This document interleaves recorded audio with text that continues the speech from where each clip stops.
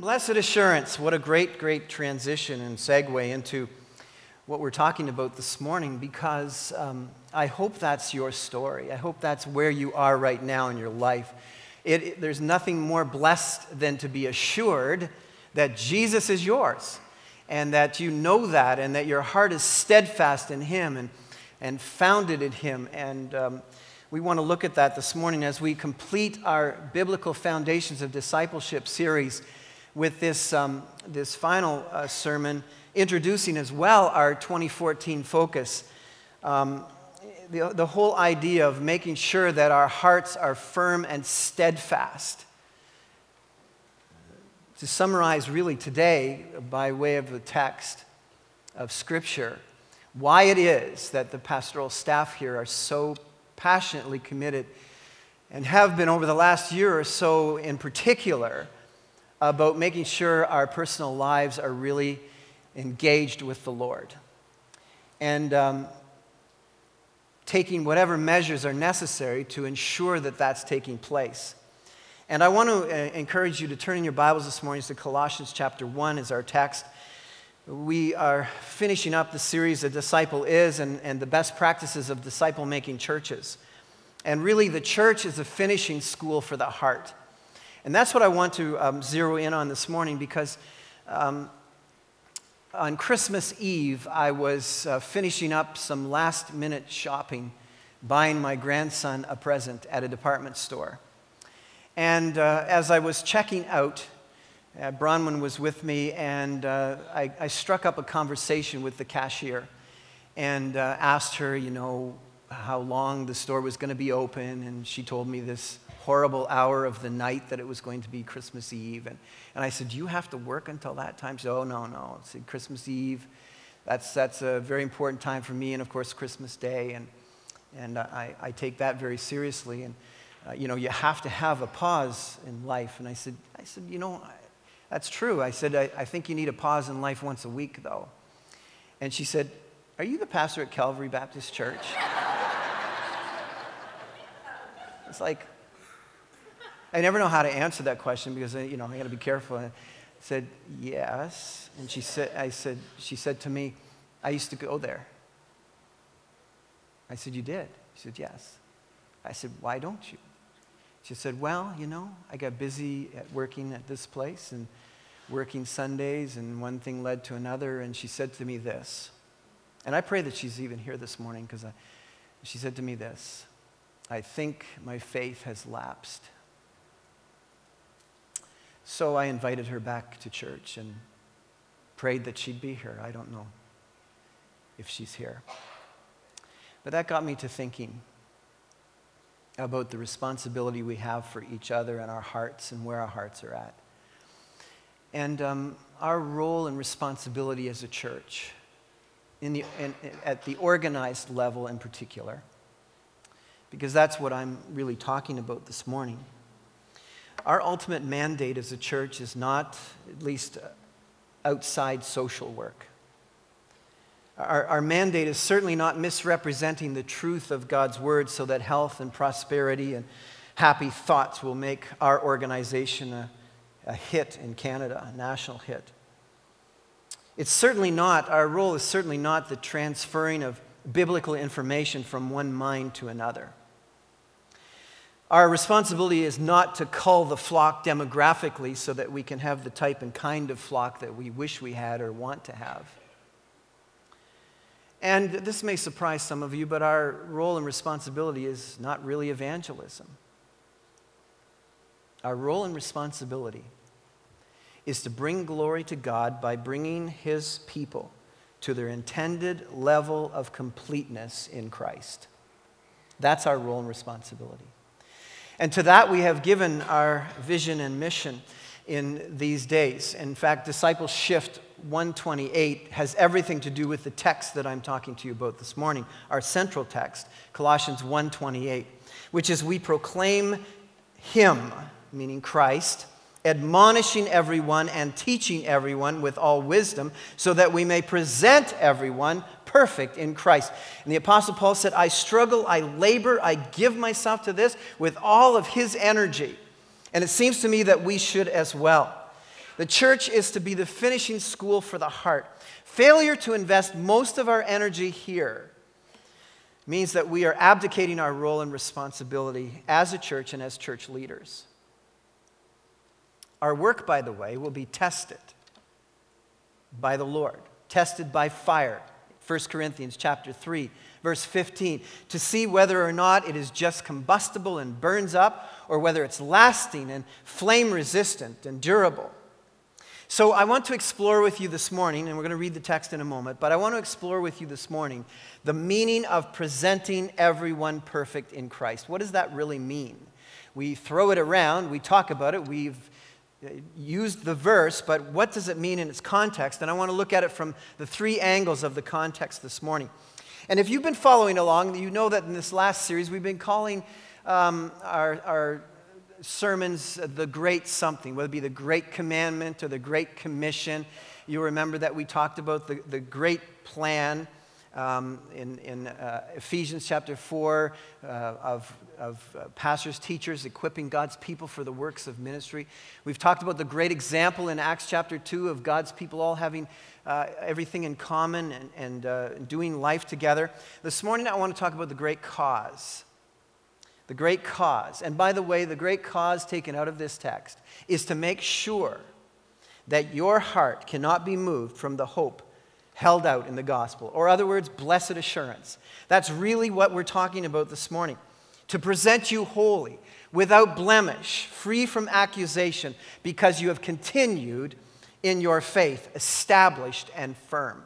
So let's look at the text, Colossians chapter 1. I want to begin reading at verse 21. Once you were alienated from God and were enemies in your minds because of your evil behavior. But now he has reconciled you by Christ's physical body through death to present you holy in his sight, without blemish and free from accusation, if you continue in your faith. Now, you know me well enough to have heard me many, many times assure you that once you are brought into the family of God, God will never, ever let you go. But at the same time, you have heard me teach you many, many times from the text that God holds out in tension statements like this, if you continue in your faith. I can't explain it. It's not logical for the human mind to be assured that you will be held no matter what, and on the other hand, to hold this tension if you continue in the faith, but that's how God presents it. And so there is this promise of God's great sovereign hold and dominion over our lives, and yet the responsibility that he gives us to keep ourselves, to work out our salvation with fear and trembling, to keep ourselves in the faith, to come together and encourage and admonish and teach one another that we might remain steadfast and firm.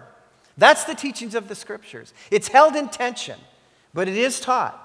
And so we must take it seriously and look at it and say, if you continue in faith, means that, like that lady I had an exchange with, where is she? Where is her heart? Where is her soul? Established and firm, not moved from the hope held out in the gospel. And that's what we want to explore today and investigate. How do we do this? This is the gospel that you heard and that has been proclaimed to every creature under heaven, and of which I, Paul, have become a servant. Now, I rejoice in what was suffered for you, and I fill up in my flesh what is still lacking in regard to Christ's afflictions for the sake of his body, which is the church.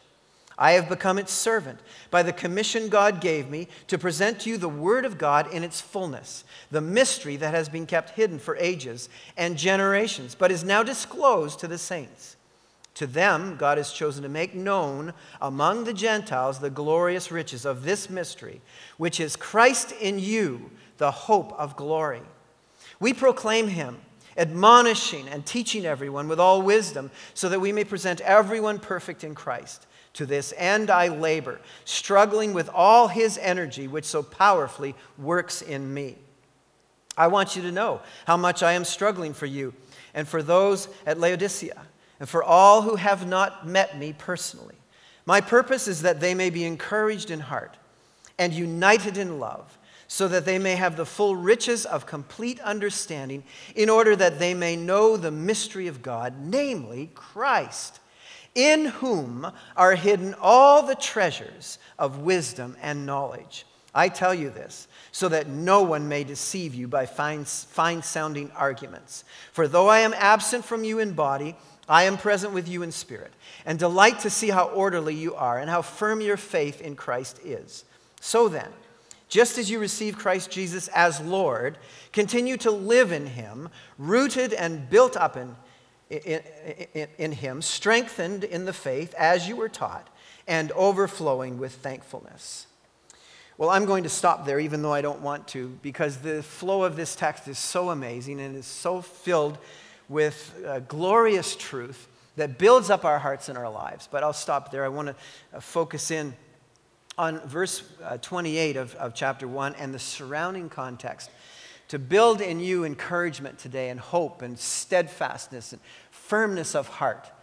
That's my intention today from God's word, because it is absolutely important not to be moved, obviously, from the hope that we have that is held out in the gospel by any sleight of hand that you might face in mind or in body, or by purveyors of doubt, or by any marketeers of religious snake oil who would try to steer you away from things that are true and steer you away to untruth. This is the fight of our lives. This is the fight of our lives as a church. We must pay the price for this. Never to be tempted to look for alternatives when the winds buffet against the break wall of our lives and we're emotionally at the edge of caving in. We must never, ever look at an alternative to Christ, our great hope and the hope of glory. Or that we might just drift away as some have, or a loss of appetite for the things of God. And so this morning I want to mention three things to you. And the first one is this, that it is necessary for us to make every effort to grow the church up about suffering. The world, by the way, is unapologetically opposed viciously to a Christ-centered heart. I don't think that comes as a shock to any of you, and we are increasingly seeing that the proclamation or presentation of the truth is met with great opposition. In fact, one writer said this: reconciliation is a costly business. And the lordship of Christ, him being the dominant sovereign God of the universe, does not alter the matter of cost, because the stakes of salvation are incredibly high. The rescue of a lost soul from the kingdom of darkness to be placed into the kingdom of his amazing light is a costly, costly business that is fiercely opposed by the enemies of our soul. And as a result, Paul addresses in this presentation of what it means to be presented perfect or complete in Christ, he wants to start off by reminding us about the issue of suffering. And in particular, I want to look at what this verse 24 teaches. What does this text teach about this suffering? This is a very complicated worded scripture text. This is one of the ones I'm sure Peter read and said, when he said, Paul writes some really complicated things, and sometimes I struggle to understand them. And this is one of those wordy sentences that is filled with doctrinal theological truth, but is one of those verses that I have been all over the map in terms of my own understanding of it over the years. And not long ago, Dwayne and I were debating this text, and I landed on something, and I said to him, this is the meaning, Dwayne. And now I'm going to have to go back on it, because what I'm going to teach you this morning is what I really believe the meaning is. Even though I don't think I taught him heresy. But I used to look at that and see, there's the words there, lacking in Christ's afflictions. And I used to think, there's this, and I came up with this, there's this eschatological quota of suffering that must take place in the universe, Dwayne, and we have been given the responsibility, in addition to what Christ did, to complete all of that suffering. And I think that's wrong. And so I want to teach you today what I really believe, and I want to look at it from three quick questions. Why? You'll notice there are two words there that juxtaposed to suffering don't really work for me. One is rejoice, and the other is lacking. When I think suffering, and I'm sure you think the same way, the first word that comes to me is not rejoice. Oh Lord, I'm so happy that I'm suffering. And the other thing is that when I look at it and say what's lacking in suffering, I'm never lacking in suffering. I think all of us think we've had enough suffering, thank you very much. None of us are like, hey Lord, could you give us a whole bunch more suffering? Because we feel like we're lacking in suffering.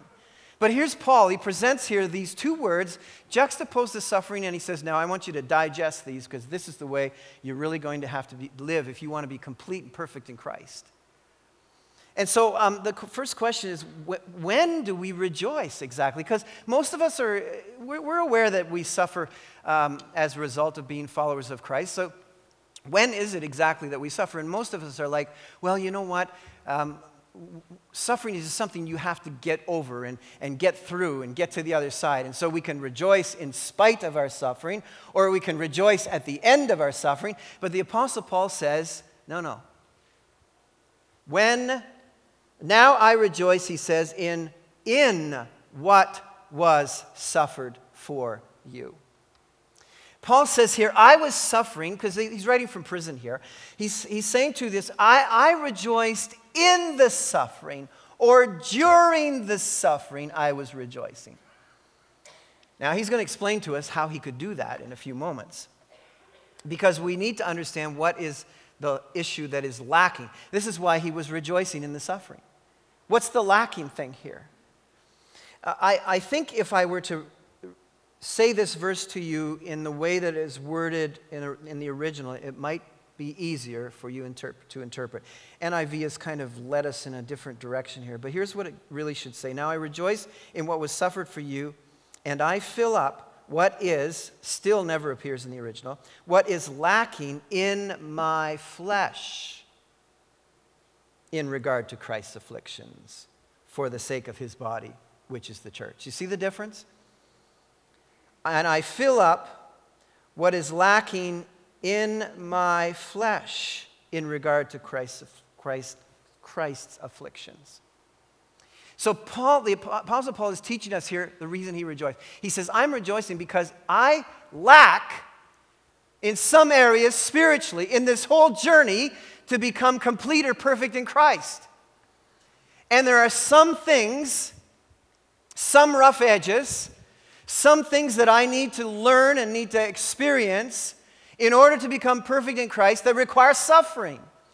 There are certain things lacking in my life, and so I require this. And so I can tell you that while I was in prison and suffering in prison and having faced some difficult struggles, that I was rejoicing because I knew that in this suffering moment, not in spite of the suffering, not after the suffering, but in the present moment of the suffering, Christ was filling up in me, in my body, what was lacking spiritually, not only for me, but for the church.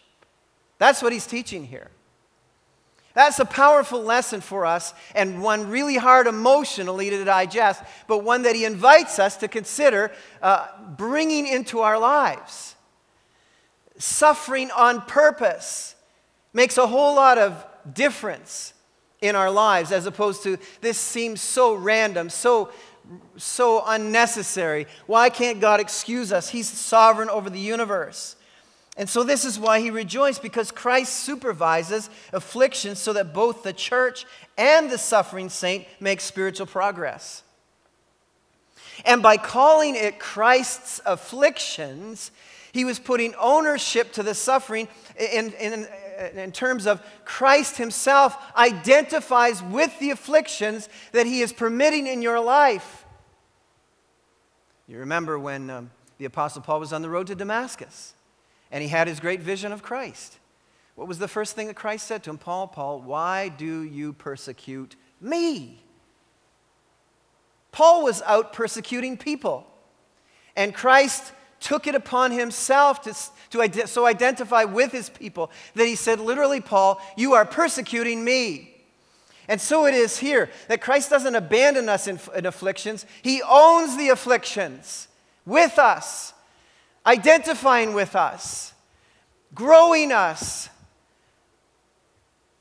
roughing off the edges of spiritual lack in our lives That the church, that we personally may grow up and become complete in Christ, perfect in Christ. So Christ and his body continue to suffer for the world. Now, some of the suffering we bring on ourselves by sin. That's not what we're talking about here. Some is unlawfully imposed on us, which Paul's prison sentence certainly was. And by the way, when suffering is imposed on us unlawfully, we have every right to object,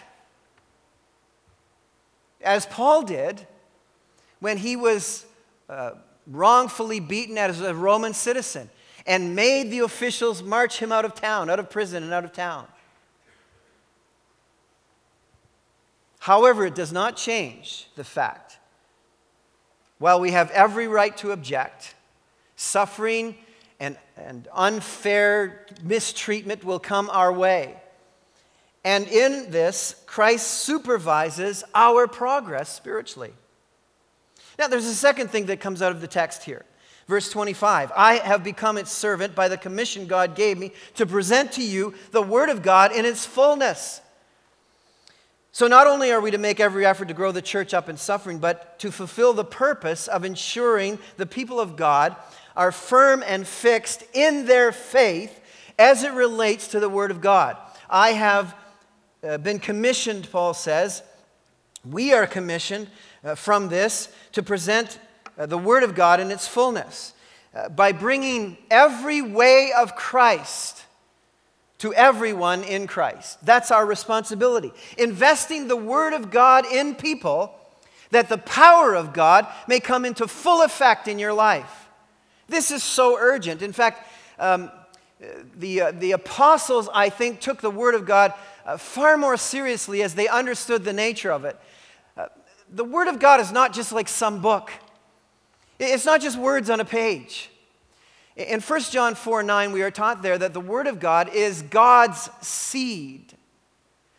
Every time the Word of God is presented to us, God, in fact, impregnates us with His Word, which in effect is the raw material that's necessary to bring you to life and fruitfulness. That's what makes the Word of God entirely different from any other book you will ever read in your life. If you were to read 1,000,000 books, they would not do for you or to you what the Word of God is able to do. And so we present to everyone the fullness of the Word of God implanted in their lives, that God might use it to bring its power to effect in our lives. The Word of God is powerful, like a two-edged sword. We know these kinds of verses. But we need to understand, therefore, that we must never undervalue the Word of God in its perfecting or completing work in our lives. It's not about going to certain seminars and hanging out with certain people and watching how this is done. It's about the Word of God being implanted in your life. God brings it to life. We plant, we water. God causes it to grow. That's how people are brought to salvation. By the proclamation of God's Word. God's Word is implanted into their lives, and God uses that Word by quickening their heart, bringing their heart to life to realize and recognize the Word of God, and He brings new life to them. That's how salvation occurs. That's how sanctification occurs. It's the Word of God being brought into our lives. Knowing every way of Christ is how your way can be changed to His way. That's the finishing school that we're talking about, which, by the way, is about proclaiming Christ. That's what this whole text is about. That's what this whole letter to the Colossians is about, proclaiming Christ. He is the one. And he specifically tells us of two responsibilities in this proclamation: admonishing and teaching. And the word admonishing is where we challenge each other's hearts. That's where we passionately seek to correct and to reprove and to warn and to discipline. It's the work of repentance, of going to our brothers and our sisters and admonishing or exhorting or warning or disciplining. That's what that word is all about, that we might get to the heart of the matter. that our lives may change. But the teaching is the head of the matter. That's where we exchange doctrinal truth to one another so that our behavior is founded upon God's truth. So it's both heart and head. We proclaim Christ to your heart and to your head, and each other. This is the responsibility, one with the other. And in this one verse, this one small verse, verse 28, everyone, although in the NIV you only see the word twice, is 3 times recorded.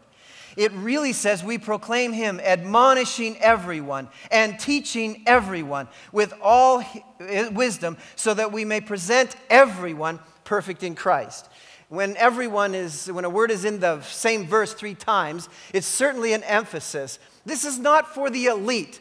This is not for missionaries or just for pastors. This is for all of God's people to be admonished and taught the rich things of Jesus Christ, and from least to greatest. That's what this is all about, the whole truth for the whole church and everyone else. No one is left out in this mission and vision of God, so that we may all be presented complete in Christ. Now, or perfect, as the word may be presented, and certainly is in the NIV. So what does this word perfect mean? Most of us, when we hear that something's perfect, we think flawless, and that's because most of us have a Greek mindset. Anybody raised in an education system in North America is foundationed on basically a Greek teaching system and mindset. But the Apostle Paul was not writing from a Greek mindset. He was writing from a Hebrew mindset because he was a Jew, and he was writing primarily to Jews in the early stages. And so when he presented the word perfect in the Hebrew mindset, that word actually means where you are fulfilling your purpose. That's why some of the translations have moved away from perfect to the word complete. Fulfilling your purpose. And in the context, it's about being wholehearted and sincere and in right relationship with God and wholly established and firm and steadfast in your faith. You will fulfill your purpose when you really belong to Christ and have unwavering trust that the Lord is over all other powers. And this is not a program this is a consequence. This is a consequence of God's intentional, sovereign choice in which ways to bring pressure and suffering into your life, and in his work of bringing the wordsmith of God's word into your life. This becomes a consequence of your life, that you are becoming complete in Christ. That's what this is all about. The role of the community of faith is to provide every reason for us to be that and to believe God, that we really belong to God. We really know that we belong to Christ. We're really sure of that. We have that blessed assurance that Jesus is mine. And not only that, though, that we are never tempted to waver from the fact that He alone holds all the power of the universe to enable us and help us and strengthen us, encourage us in our time of need, that we might never be tempted to look to an alternative. That's the responsibility of completeness and perfecting.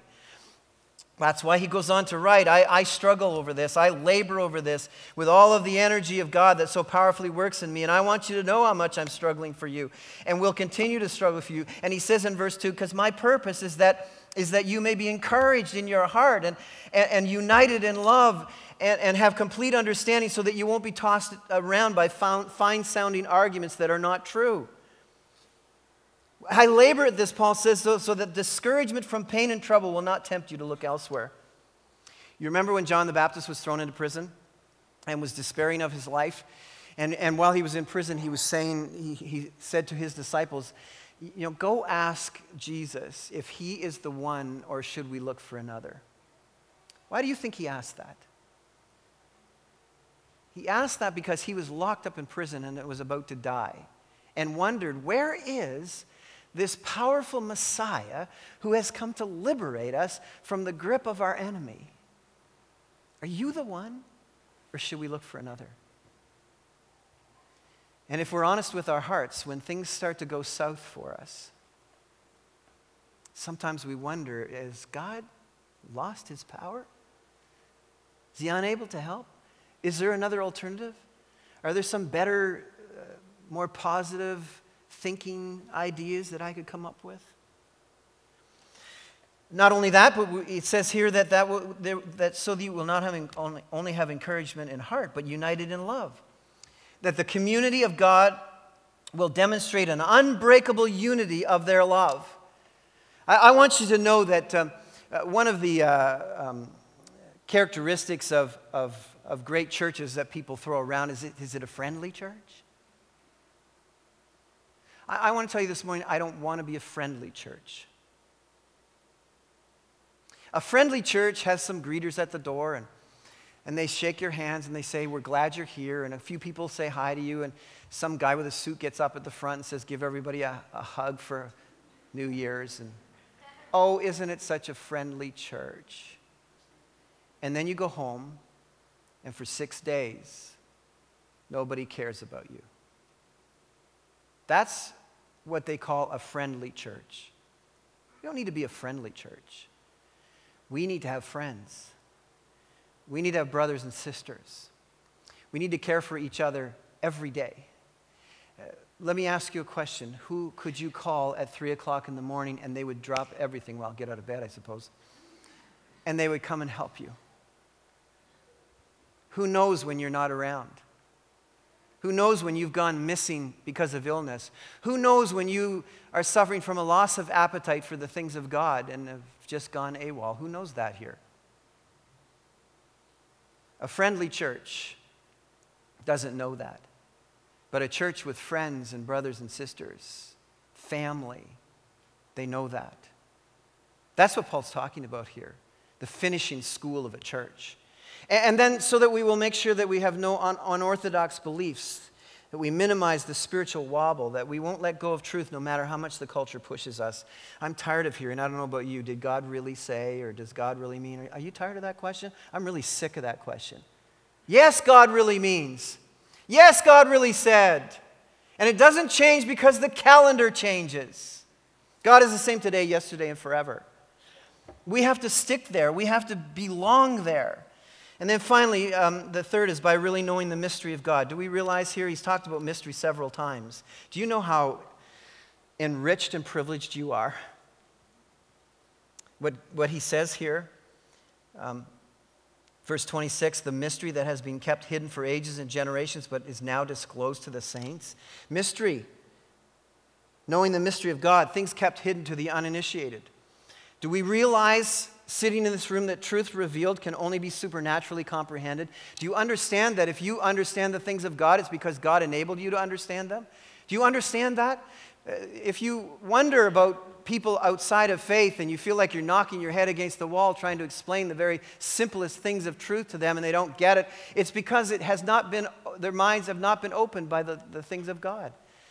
God has to open up, or it's a mystery that's hidden. And so God has given us this great responsibility to share this truth to those whose ears have been opened and whose eyes see. Those are our mission field. Human cleverness cannot uncover unless God unlocks. And that's it. And the mystery here is two things. It says here the mystery down in verse 2 of Christ. The mystery of God, namely Christ. Christ himself, in which are hidden all of the treasures of wisdom and knowledge. The scope of Christ's divine completeness. He's not just a prophet or an associate of God or a lesser God. He is copyrighted all the things of God. You can't know God or his purposes outside of knowing Christ. Now we have this, in our country, the vast majority of people will claim that they believe in God. And that may very well be true. In our own national anthem, God keep our land. It's hard to remember lyrics when you're up here. Glorious and free. But they don't know God. And they can't know God.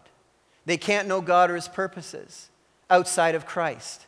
That's this great mystery that's been revealed. The mystery of God, namely Christ himself. But the second is Christ, the hope of the, definite article, glory. Christ, the hope of glory. In two ways, this guarantees to us that our lives can be changed because Christ lives in us, the hope of the glory, that we only experience in a limited fashion now, but we'll experience in its fullness when Christ comes to receive us or we die and go to be with him. That's the glory that we're talking about here. The transformational life that Christ alone presents, this great mystery of Christ in you, the hope of glory. And of course, this was a great reality to the Gentiles, that they were brought into faith. What transformation has taken place here is we have moved from the addiction of consuming and the fierce quest for independence and the automatic default to self-centeredness by Christ in us, moving us now to a passion to give and to a love for community dependence and for a preference for sacrifice and service. We have completely changed 180 degrees. And let me tell you that the mindset of the pagan world is kept out of the church to the degree we know God's word and refuse to negotiate it away. The mystery of Christ himself and who he is, and Christ in us, the hope of the glory. We must never settle for being underexposed to God's word. Book reports, movie plots, and feel-good moral devotionals about the Bible are not cutting it in terms of moving people to be complete in Christ. Rather, fully explaining the biblical text. There are too many chief priests in the religious system of our country and not enough teaching shepherds. Chief priests test the wind to see which way the culture is moving, and then tell people what they want to hear, so that they will not lose their political position. Teaching shepherds tell you the truth so that you might become complete, perfect in Christ. So at Calvary, we will make every effort to invest every way of Christ to everyone in Christ. Our Father and our God, thank you for allowing us the privilege of having the Word of God open to us this morning, to have been here to worship you and to express our love for you, our love for God's people. I pray, Father, that you will take this now and bring it alive in our lives, that we might not just know this, but we might live it in its fullest, I pray, for Jesus' sake. Amen. Allow me to, as we begin this year 2014, to encourage your heart with a health challenge just for a moment. We will never fall into completeness in Christ. It will never accidentally happen in our lives. In fact, in truth, we are like the songwriter of that great hymn, prone to wander, Lord, I feel it. Prone to leave the Lord I love. And that songwriter left the Lord, by the way.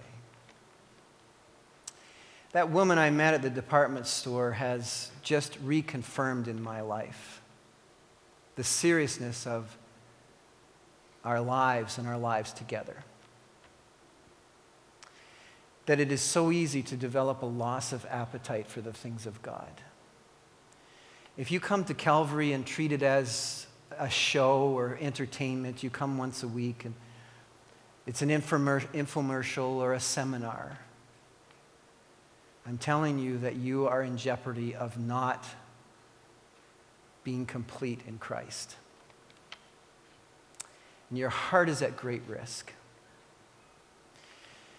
And that's why it's so important, we believe, that you find your way into a group that's smaller, a discipling community of friends, not a friendly church, friends, family, brothers and sisters who will admonish you and teach you and watch over you. And they will notice when you're not at church for a week or 2 or 3. In a church this size, it is impossible to watch over the flock unless we all watch the flock. And I'm going to say simply to you that if you are not prepared to get into a discipling community, I would encourage you not to come to Calvary. I would encourage you to go find a church of 30 people so you can be watched over. There'll be accountability. Your soul will be looked after. But better yet, you stay at Calvary and you take that insert and you act upon it. It is our responsibility together to present everyone perfect in Christ. Everyone. Our Father, that's your vision for us, I know. So please help us. Help us to engage our hearts in this responsibility and take the action necessary to stay, to continue in the faith, and hold on to the hope of the gospel, I pray, for Jesus' sake. Amen.